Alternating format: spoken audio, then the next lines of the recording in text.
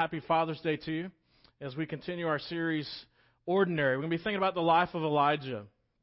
And as we think about the life of Elijah, one of the things that I want you to grasp is that the history of Israel changes and is being modified quite a bit here. So we talked about David a few weeks ago, and David was king of the nation of Israel, and he was the second king because the first king was Saul, right? So Saul was the first king of the nation of Israel and brought them together and coalesced them together as a nation under a king. And then David, and then, of course, his son Solomon. And Solomon really kind of grew the kingdom to massive scale. And so the nation of Israel was known wide because of the amount of money, because of the exports and imports, and all of the political. Of course, Solomon married many wives, and the reason that he was marrying many wives is because he was making political friends. And so that kingdom grew to a massive scale during that amount of time, and it was considered, in many ways, probably the richest kingdom for generations upon generations. He was that wealthy. And so soon after that, as you know, wealth and power, his sons came, and the kingdoms began to split until eventually, not too long after that, within a few generations, we actually have a northern kingdom and a southern kingdom. And so when you have a northern kingdom, the northern kingdom was Israel. And as a part of Israel, you had 10 tribes, and Judah was the southern nation. And so you had the southern tribes, and there were 2 tribes as a part of that nation. So you had Israel, the northern kingdom, and Judah as a part of the southern kingdom. And so this morning, as we talk about the prophet Elijah, he dealt with the northern kingdom. And the northern kingdom was evil, and as the kings, became powerful, and as their kingdoms grew, the evil grew. And so the king of Ahab was the son of Omri, and Omri was obviously his dad before was a king, and he was the strongest of all the northern kingdom kings, and he grew it and he built it, and he again kind of got to a place of Solomon, and people recognized his strength. And so for over several hundred years, whenever they talked about the northern kingdom Israel, they talked about it being the house of Omri. He was that powerful and that well respected. And so his son Ahab was the next king. And so you can imagine if your kingdom is mentioned as the house of Omri, your dad, and you're now the king, you're kind of pushed on a lower pedestal and you're not thought highly of. And so as he comes to be king and takes reign over, he gets married, and he marries a young lady by the name of Jezebel. Now, Jezebel is considered the second most evil queen ever. Whenever they look at the historical annals, there's 2 queens that are like the most evil ever, and Jezebel is considered the second most evil. I don't know how they measure evil, but that's how they measured it. In other words, her life goal, moving into the nation of Israel, marrying Ahab, was to destroy Yahweh worship. That was her stated goal as queen of the nation of Israel, is that my desire is to destroy Yahweh worship. Which is interesting that Ahab, who's someone who has the heritage of a Yahweh worshiper, would marry this person and bring her into the kingdom. But it tells us a little bit about his character and the backbone that he has, or the lack of a backbone that he has. And so Ahab and Jezebel come together as worshipers, and they're beginning to cast out Yahweh worship and to get the people of Israel to worship Baal and Asherah. And so this is the scene, kind of what's going on. And so here we got Elijah, the prophet, shows up in the midst of this. And if you know prophets are these nice, gentle guys. They walk into the room and they're like, hey, how are you doing? You want a cup of coffee? Let's sit down and talk about this. No, exactly the opposite. They walk into the room and they say, listen, God said, and boom, deal with it. Okay? And so they're strong, type A driven people, but they're also humans. They're ordinary people called by God to deliver a message. And so here Elijah enters on the scene. So if you have your Bibles, turn with me to 1 Kings chapter 17. We're going to be looking at several different passages, so we'll look at them quickly and move on. Ahab and Jezebel, they're moving, they're grooving. Baal worship is going. He's already built a temple to Baal, and he's set up an altar to Baal, and so there's full-on worship of Baal. Now, Baal is a fertility god, so they were worshiping him for their crops. They were worshiping him for fertility, and so you can imagine what that looked like in that kingdom. And so here all this stuff is going on, and Elijah shows up in the midst of it, and he gives a message to King Ahab. He walks up to Ahab. Imagine in the scene. He walks up and he says, hey, Ahab, I'm Elijah. Nice to meet you. 3 years, it's not going to rain. For 3 years, there will not be dew, there will not be freshness, there will be no rain. Turns, and he walks off. And he walks to the brook of Kerith. And at the brook of Kerith, he spends. He's literally hanging out at the brook. And at the brook, ravens bring him meat and bread twice a day, in the morning and in the evening, which is kind of cool. I don't know about you, but you go to the brook. God tells you to go to the brook, and he shows up at the brook. So he's got water, but now he needs to figure out food. And a raven brings him twice a day, morning and evening, bread and meat. And so for quite a long time, this happens until the brook dries up. So I don't know how long it takes for a brook to dry up, but probably more than a week, right? For a little while. He's there, and he's receiving the sustenance from God, this daily reminder, this daily miracle that God has called him to this specific task to be a prophet to the nation of Israel, and especially to the king Ahab and Queen Jezebel. So this goes on for a little bit, and finally the brook dries up.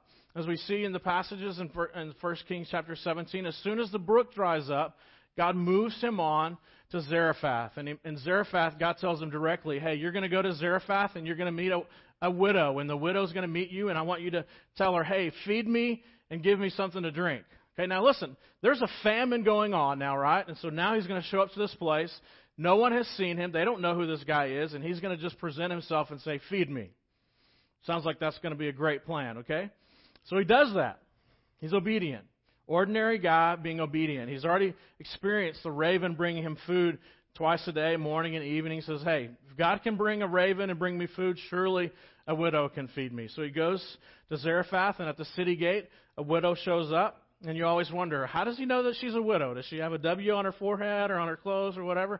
Widows would dress in a certain way. They would usually, if they'd lost their husband, they would have some black or something like that. So he would assume, here's this widow. She's gathering sticks for a meal. And Elijah said to her, hey, widow. Nice name, right? Hey, young lady, please bring me something to drink. She's like, okay, I can handle that. So I guess somewhere, somehow, she's got some water. And he says, oh, yes, by the way, please bring me some bread to eat. She stops in that moment and says, hey, that's a great question. I can bring you something to drink, but you're asking, I'm gathering sticks here. I'm going to go home, and I'm going to cook the final meal for myself and my son. This is the final meal. I'm going to eat this, and then we're planning on dying. This is our last final supper together. And she says to him, and he's like, well, here's what God told me. Go back, make the first bread for me. Take that little bit of flour that you got, that little bit of oil, make some bread, make the first bread for me, and then make bread for yourself. And if you will do this every single day until the Lord tells us not to, then you and I will both be fed until the time is up. It's like, okay, that's great faith. I don't know many moms that would go back to their house, especially widows, and say, hey, this random guy asked me for bread, and he said, hey, if I make him bread first, that it's going to work out for everybody for an infinite amount of time. Most moms would say, okay, good luck, and then go back and cook their own meal and not worry about this guy. But she did it. And so literally for months, actually probably several months, every single day, she had enough flour and she had enough oil for bread for Elijah, for herself, and for her son. For many months. So began this friendship. And again, another miracle. Ravens bringing meat and bread every single day as the brook dries up. And then here this widow every single day. Just enough flour, just enough oil for that day. And she prepares, and it has enough to sustain them. Again, the miracle of God continues to sustain Elijah and those around him. And then finally, as a part of the story with the widow, she gets to a place and she comes and she's frantic. She comes to Elijah and says, why would you do this to me? Why would you bring this upon my house? And he's like, what happened? My son is dead. My son is in. So you can imagine the franticness of this and what she's feeling and what she's thinking is that I thought this was a man of God, but now maybe this is a curse of God. This is kind of their mindset. And she's like, what are you going to do about this? He picks him up, takes him and sets him on the bed and prays over him. And prays over him. And prays over him. It says it prayed over him 3 times with great intensity. And on the 3rd time, the young man sat up and came back to life. Only twice do we know of that happening. One, Elijah did it, then also Jesus brought someone back to life. So the power of prayer, but the power of the life of Elijah. And it says in 1 Kings chapter 17, verse 24, this is kind of one of those funny little phrases, verses, passages that gets put in that I think is interesting. 1 Kings chapter 17, verse 24, the woman says this, "And the woman said to Elijah, 'Now I know that you are a man of God.'" Isn't that interesting? She'd been a miracle every single day of just enough flour and just enough oil to sustain the three of them. But it took her son being raised, literally raised from the dead, for a confirmation. Now I know that you are a man of God, and that the word of the Lord in your mouth is true. The word of the Lord in your mouth is true. So after a little bit longer, about 3 years, Elijah returns, and he returns to Ahab, and he says, "Hey, Ahab, I want you to gather up all the prophets of Baal and all the prophets of Asherah, about 850 men. Gather them together, and I want you to have them meet me at the top of Mount Carmel." Now, not caramel, like the candy, but Carmel, Carmel. Gather them up, and let's do a little thing together. What I want to do is I want to show that Yahweh is the true God, and the God of Baal and the God of Asherah is a false God. And, of course, Ahab being who he is, he says, "Let's go do it." And he gathers them up. He passes out the word, and so people meet around the mount of Mount Carmel. And as they're meeting there, Elijah gathers the people, and he says, "Hey, listen, here's the bet. Here's what I want you guys to see, is we're going to bring 2 bulls that are ready for sacrifice. Put those 2 bulls out. And you prophets of Baal and Asherah, I want you to prepare your altar, and I'm going to prepare my altar. At your altar, you'll do sacrifice. You do what you do to get God to answer and to respond, and I'm going to do what I do to get God to respond and answer." So the prophets of Baal and Asherah, they began to prepare their altar. They prepared the bull. They set it up and put the wood there, and then they began to pray. They began to call out, begin in the morning, saying, "Oh, Baal, won't you please burn up this sacrifice?" So that's one of the things that Elijah kind of put a little deal on it. He said, "Listen, hey, I want you to set up the whole sacrifice, set up the whole thing, but I want you to call on your God to sacrifice it, to be the one who consumes it with fire." So they're like, okay. So they're in there in the morning, and they're praying, "Oh, Baal, please offer up the sacrifice we've provided here. Would you consume it?" Starting in the morning. And you imagine this is a church service, and it's the church service getting going, and there's no response. So about noontime, you guys thinking, okay, hey, the Methodists are going to beat us to church, or to Luby's, they're going to beat us to Back Porch, they're going to beat us to wherever we're going to go eat, the country club, whatever it is. And so you're starting to think about this. And so Elijah begins to nag them just a little bit and get on them. And he says, "Hey, listen, you've been here since 8 o'clock. It's almost noon, and your God still hasn't responded." And he says, "What's he doing? Is he thinking? Is he off fishing? What's he doing? What's your God doing that when you call on him, he cannot respond?" So then it gets real serious for the prophets of Baal. They begin to dance. So we know they're not Baptists, right? So they begin to dance and begin to yell and call out, and they begin to get to that part where they begin to start cutting themselves. This is, again, part of cult worship and Baal worship and some of these other cults. They would literally begin to cut themselves to draw attention and call out. And so the amount of pain and the amount of sacrifice and the self-hurt that they provide for themselves, calling out, saying, "Baal, please respond to us." And it gets to the point of the evening, about 3 o'clock, 4 o'clock, the time of the afternoon and evening sacrifice. And Elijah looks at him and says, "I guess Baal's not going to respond." So he calls some of the people that were around him. He said, "Hey, listen, help me finish this up." And they set up his sacrifice. They prepare the bull. They prepare the stones. And he takes 12 stones that represent the nation of Israel. So even though the nation of Israel is split up, the kingdom is split up into northern and southern, God's desire is to unify the people. And so the 12 stones represent the 12 tribes, and they put the wood and they put the bull, and they get it there. And he says, "Hey, listen, I want to do something even better than that. Why don't you get some water and some jugs of water and just pour it over that? So I want there to be no mistake that when God consumes this is of God."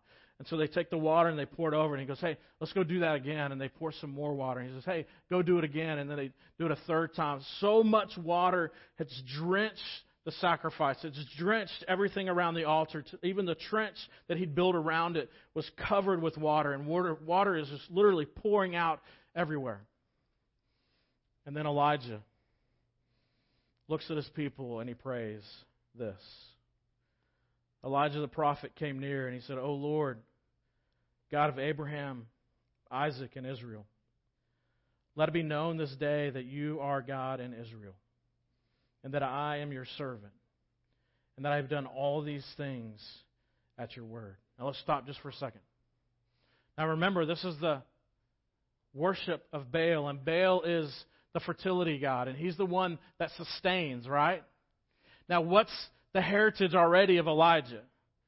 See, the prophets of Baal have been teaching their people that their God is the one that sustains and provides. But here, for 3 years, there's been no provision of rain. You have to have rain to have food. And so they're starving. They are at their limits, ends of what it means to be true famine. There's nothing there. And this entire time, the God of Israel has been sustaining Elijah miraculously through ravens and through this widow, day after day after day. And so he's about to call out and he's saying, listen, I want you to understand, this God of Baal that you've been calling out to, he doesn't respond to you and provide your provision. He doesn't sustain you. Only Yahweh sustains you. And so this is in the back of those people's head because they're understanding that their God, not only at this moment hasn't been responding, but for 3 years hasn't responded. And so they got questions and doubts about the validity and the power of their God. And so in this moment, here's Elijah, verse 37. Answer me, O Lord. Answer me. And he says this because he knows that he will, because he's seen it the past 3 years. That this people may know, and this is again, not a knowledge of just intellectual knowledge, but a knowledge of experience. But see, God understands this, that we can study this all day long, but until we experience and encounter the living God, it's just this head knowledge. And when we can move it from head knowledge to heart knowledge, it begins to motivate us.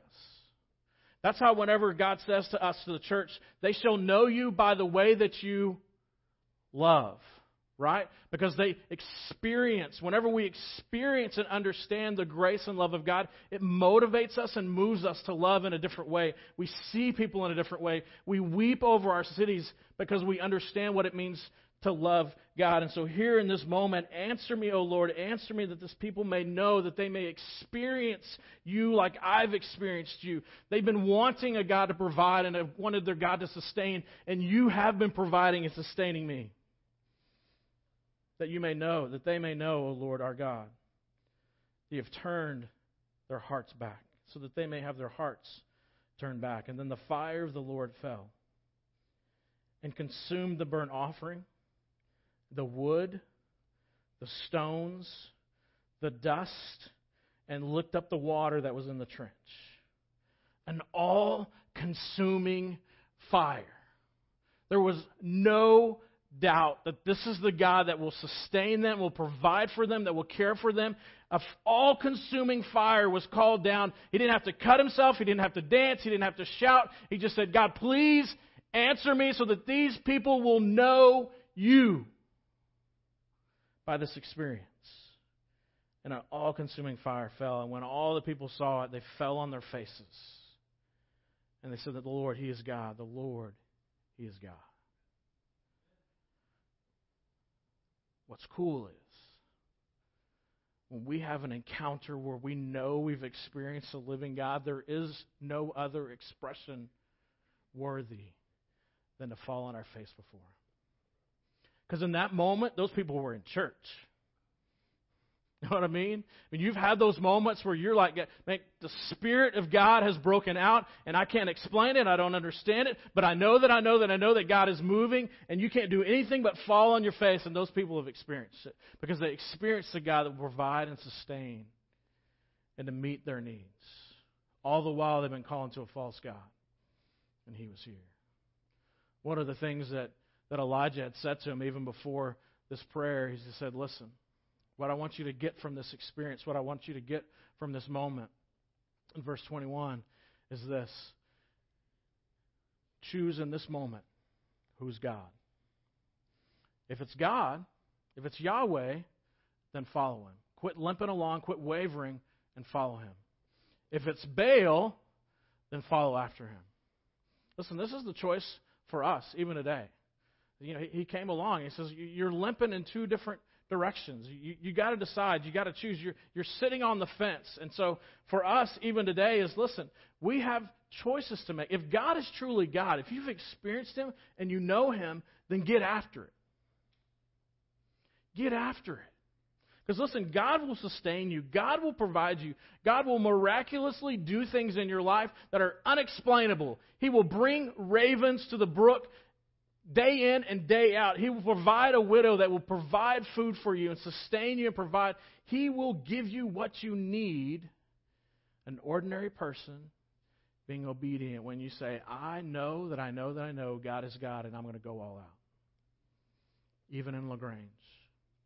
Even in Fayette County. Even at your high school. Even at your junior high. Even at your work. When you are all out. Because listen, there's a lot of other things that we worship.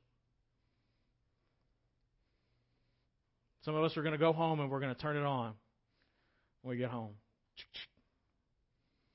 We worship. There's lots of options. Some of I could pull out some green stuff in my wallet and pass it out and we worship it. Listen, all those things are good things. They're not necessarily bad things and evil things, but what is it that we're giving our life and our attention to that sustains and provides for us? So here then, after this all-consuming fire, Elijah looks at King Ahab, and King Ahab hasn't really, you can imagine the king, he's been the one that's only been sustained, and he looks at him and he says, hey, go eat for a little bit. I'm going to go over here to the side, and I'm going to pray for a few minutes. And Elijah goes off to the side, and he prays, and he prays, and he prays. It says he prays 7 times. God, you said that you were going to provide rain after 3 years, and here we are, and I'm asking. And he continues to ask, and he's looking out over the mountain, he's looking out over the sea, and he's looking, and he's waiting, and he's waiting. The 7th time, he looks out, and he sees a little speck of a dark cloud coming. And he knows that God's providing. And he turns around to Ahab, and he says, hey, bro, you might want to get in that chariot and get going because the rain's coming, and if you don't go now, you're not going to get home. You're going to get stuck. And Ahab jumps on the chariot, and it says Elijah got a gifting of Usain Bolt, and he passed him up. Can you imagine how fast that was that he had to pass the chariot? That guy's moving. Like, for me, it would have been like, hey, there's a refrigerator over there. I'm like, cool, I got 50 yards. I got it. Other than that, I'm like, he took off running. Then look, chapter 19, verses 1 through 3. You see the ordinary guy show up. I mean, he just called down all-consuming fire. And this is consumed. He just had experienced the ravens. He'd experienced the widow bringing food. He'd just experienced seeing the cloud and this huge rainstorm come after 3 years. And then look at 1 Kings chapter 19, verses 1 through 3. This is kind of, to me, this is like going to camp or going to mission trip and experiencing high, and then all of a sudden the real world hits. He's in the presence of Ahab and Jezebel. He's hearing about this. He's probably in the courtyard of the king. And Ahab, being the great guy that he is, he goes and he tells Jezebel, because Jezebel wasn't there. Hey, Jezebel, look what Elijah's done. How he killed all the prophets, your prophets, the prophets that had sat at our table, all those 850 that we'd been feeding and taking care of, that we'd been investing in to change and to invest in for our culture and our kingdom. All those prophets were killed with a sword. Then Jezebel. I imagine Cruella de Vil. You know what I'm talking about? Imagine her getting up from the table and just those red eyes and that crazy hairdo and all that. And here's what she says. So may the gods do to me and more also, if I do not make your life as the life of one of them, those prophets, by this time tomorrow. In other words, I'm going to take you out. Now, what do you think, Elijah? He's experienced all this stuff. He's going to go, bring it on, girlfriend. I just called down fire. I just got fed by ravens. I just prayed, and what you going to do to me? His humanity hit him. His humanity hit him. He began to doubt himself in those moments, and here's what he says. Here's what happened. Then he was afraid. What's he got to be afraid of? She must have been one evil, scary-looking woman to go, I'm out. And he arose and he ran. He ran for 40 days and 40 nights. 40 days and 40 nights. That is someone who is convinced that she is after him. This is severe witness protection. I am gone. He is in the wilderness 40 days and 40 nights. And it says that God shows up and asks him, Elijah, why are you here? This isn't where you belong. He says, but God, I'm alone. That's his response. Like, well, yeah, you're alone. You went 40 days and 40 nights into the wilderness. Nobody else is there, you fool. He's like, no, God, I am alone. In that moment on Mount Carmel, at the greatest spiritual moment of my life, I felt alone. And God had to remind him, no, you're not. In those moments where you feel like God has called you out and you're doing something and God has called you in this place and you may sense that you're alone, God reminds him there are 7,000 plus people in this nation that have not bowed down to the God of Baal, to the altar of Baal, or to Asherah. There are 7,000 friends.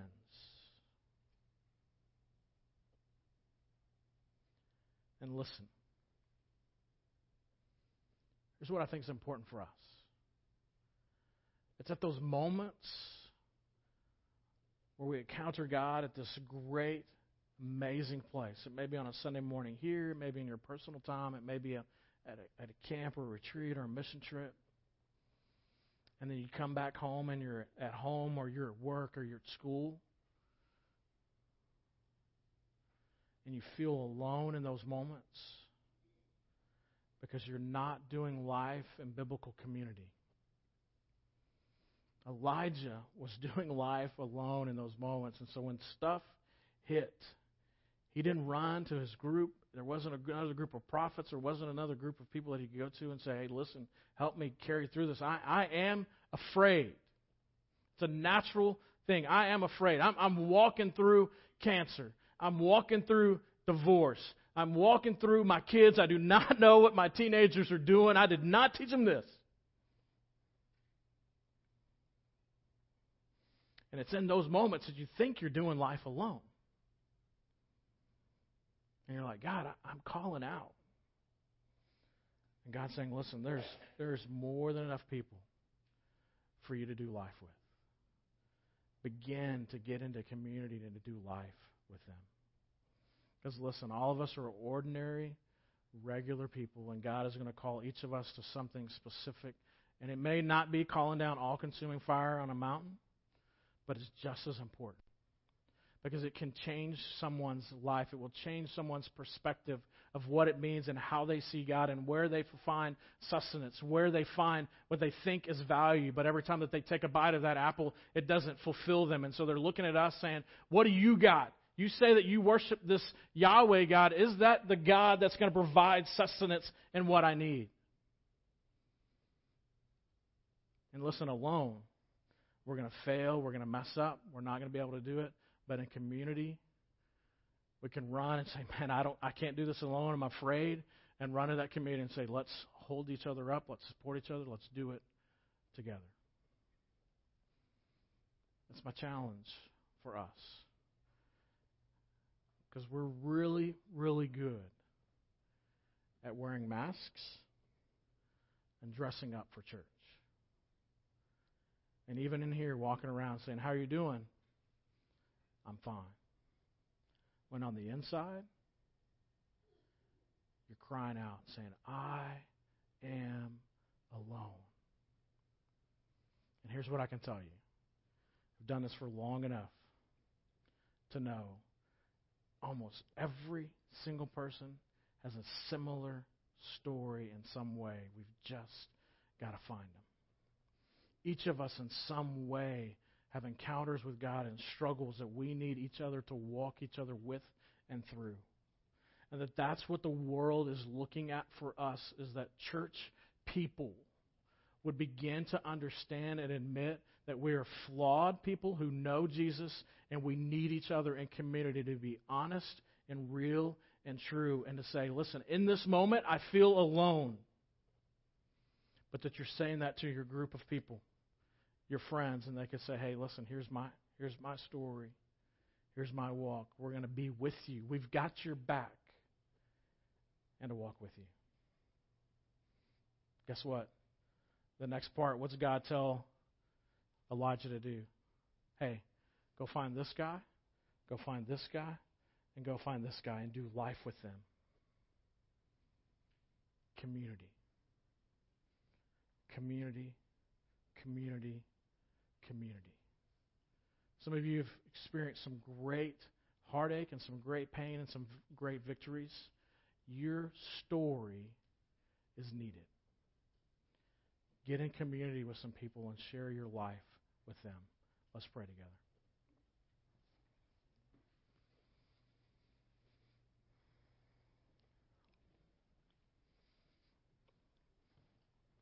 Father God, if we've been doing church long enough, we've had camp experiences, we've had mission trip experiences, retreat experiences, anything like this, where we've experienced a spiritual high.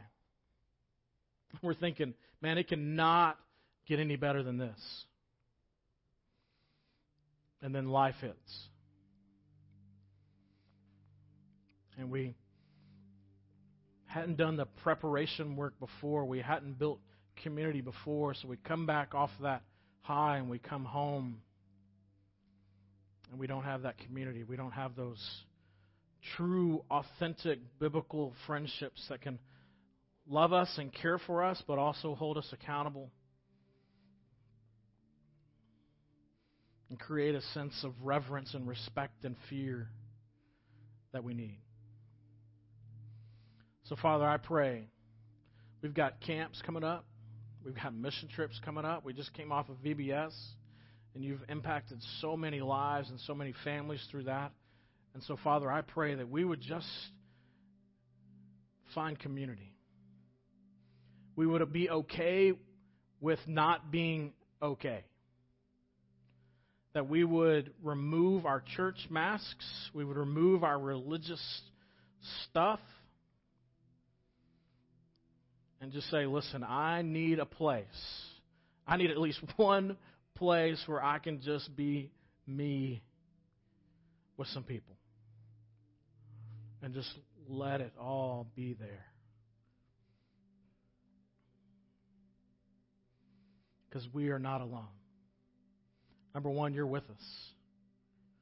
And number two, there's others that are wanting to know us and to do life with us.